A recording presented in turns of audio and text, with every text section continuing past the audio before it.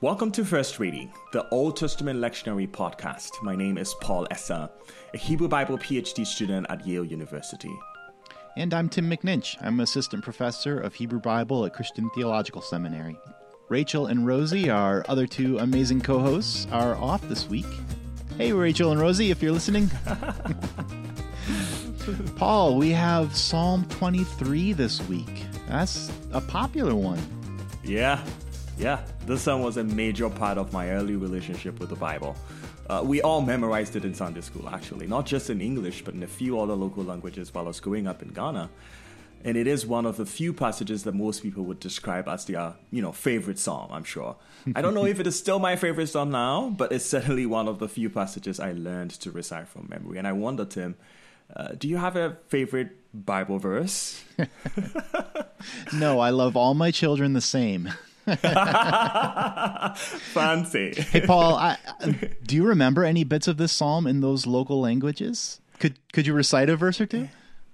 I think so. Yehovah ne me guanshafo na shiring, which is, the Lord is my shepherd, and I shall not want for nothing. Yeah. That's in Tree, by the way, the mother tongue of my mom. Yeah. Wonderful. It's beautiful.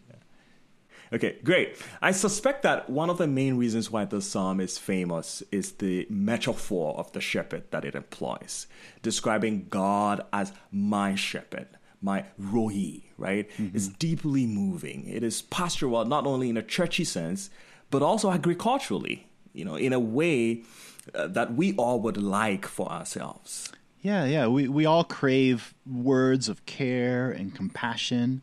I guess that feeds a part of our makeup as humans. Yeah. Mm-hmm. My grandmother, whom I stayed with for a few years in Ghana, was a shepherd. So I experienced firsthand what it means and what it takes to be a shepherd, a good shepherd for that matter. So I can never think or talk about this psalm without bringing her up. She kept goats at home, about 30 or 40 at a time.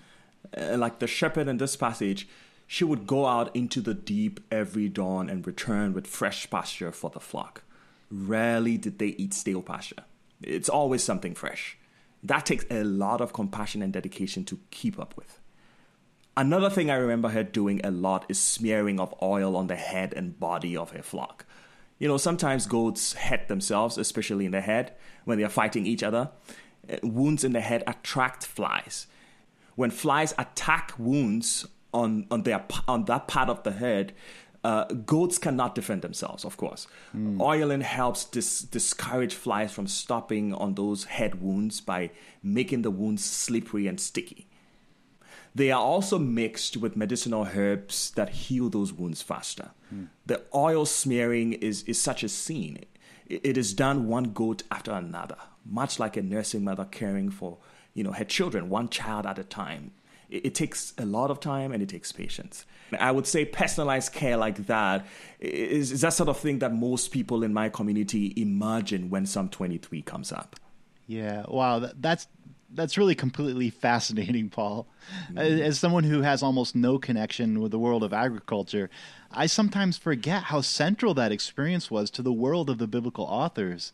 Yeah. So getting just a little window into that cultural perspective makes this poem leap off the page. Yeah, that's just amazing. That's right. Experience, they say, is the best teacher. So let me zone into two things in the passage that often don't get the same amount of popularity as others. The little line in verse 3 about God's name, and then the function of the rod and staff in verse 4. It is very interesting that the sentence doesn't end with tzedek, right? It continues to provide a reason. It ends with leman shemo, right? For his name's sake. Why is the sheep taking a right path important? For the sake of the name of the shepherd. The key word here is name. Mm-hmm.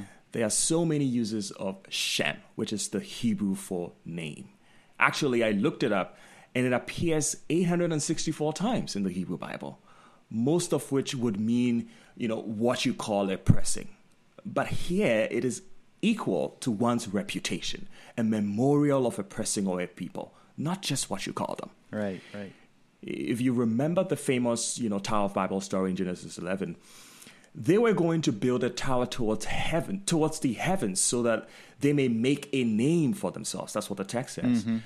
And the same word Shem is used here.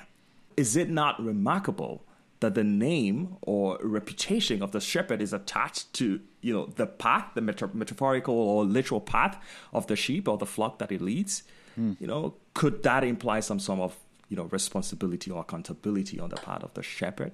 Yeah, I like that a lot. This idea of name making or memory, it's a fascinating topic in the Hebrew Bible, and I'm glad that you bring some of that up by taking a closer read at a common but important word, Shem.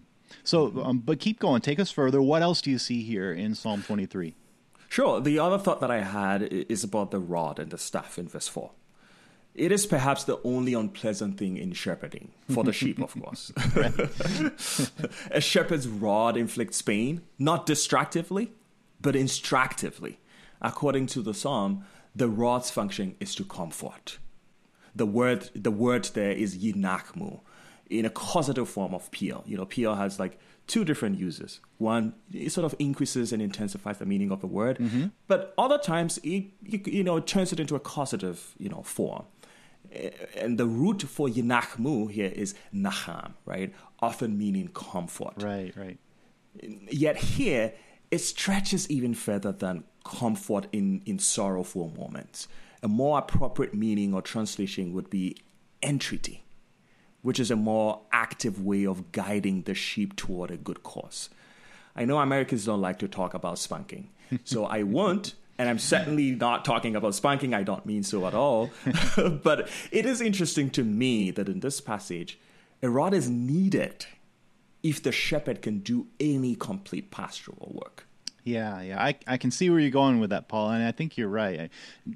Corporal punishment or physical discipline is a very culturally embedded or culturally particular practice, right? So we don't need to take this as a kind of prescriptive. That's right. But the broader principle behind this line, I think you're right, is very instructive. We all tend to resist correction, but God's correction is meant to actually guide us into health. So is that the angle that you'd offer to preachers? How would you coach them to handle this overwhelmingly popular psalm? Yes. Yeah, it is always difficult if the text is very familiar. But if I were preaching this text, I think I would take the chance to talk about two important things. The motives of enemies and abundance in verse 5. I kept thinking about who an enemy is in this passage and beyond. To the sheep in this hugely poetic psalm, it might be a prey wanting to devour, the sheep's flesh, of course. But outside the world of the metaphor, maybe into the historical context, an enemy probably could look like, Assyria or Philistine or Babylon. I mean, a mighty political oppressor who wants to conquer and plunder and enslave Yahweh's people, and take them into exile.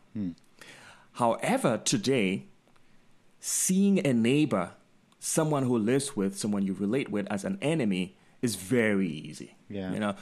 Perhaps just because they have different beliefs, or they are from a different country, or they wear a different skin color, or they have a different accent, we can easily misconstrue difference as enmity or threat.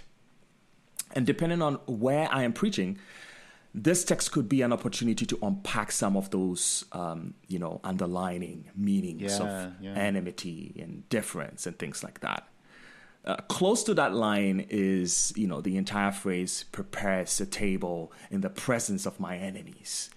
I see how that can often be seen as this grand elevation by God to make a public statement, a display of success, more or less, for the show of it.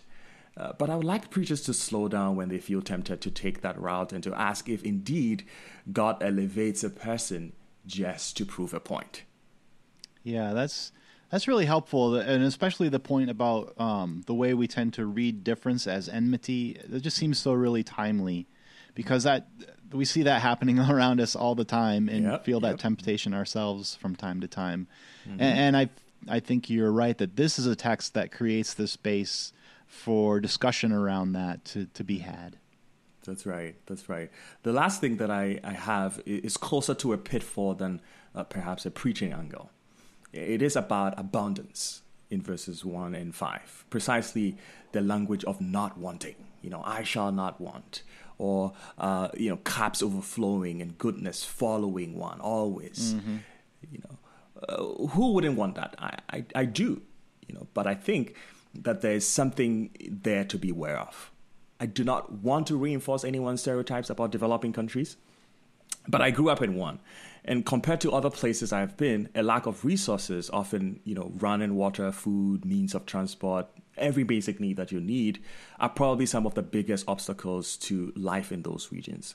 And in such context, anybody would say a loud amen to any text that suggests abundance. But let's take a step back and ask realistically, how many would have enough if some people had everything that can be had? And I'm sure somebody would argue and say, but there's nothing wrong with everybody having abundance. Well, I don't know what that world would look like, and neither do I know if I want to live in a world like that. But certainly, that is something to think about. Yeah, there's a lot to think about here, Paul. And thank you for offering these types of thoughts and giving us some insight into the text from a cultural perspective that's probably closer to the authors than my own. That's just so helpful. Thank you, Paul. Well, preachers, we hope you found something useful in this discussion. If you did, reach out. Tell us about it. You can find us on Facebook or email us at firstreadingpodcast@gmail.com. Check out our website, firstreadingpodcast.com, where you can find all of our past episodes, even some fun merchandise, or you can donate to help keep the podcast going. Make sure to subscribe wherever you get your podcasts so that you get the new episodes each week when they drop. First Reading's produced by Paul and me, along with Rosie Candiful and Rachel Wren. Thank you all for listening. Until next time, I'm Tim McNinch. And I'm Paul Esser. Have a wonderful week.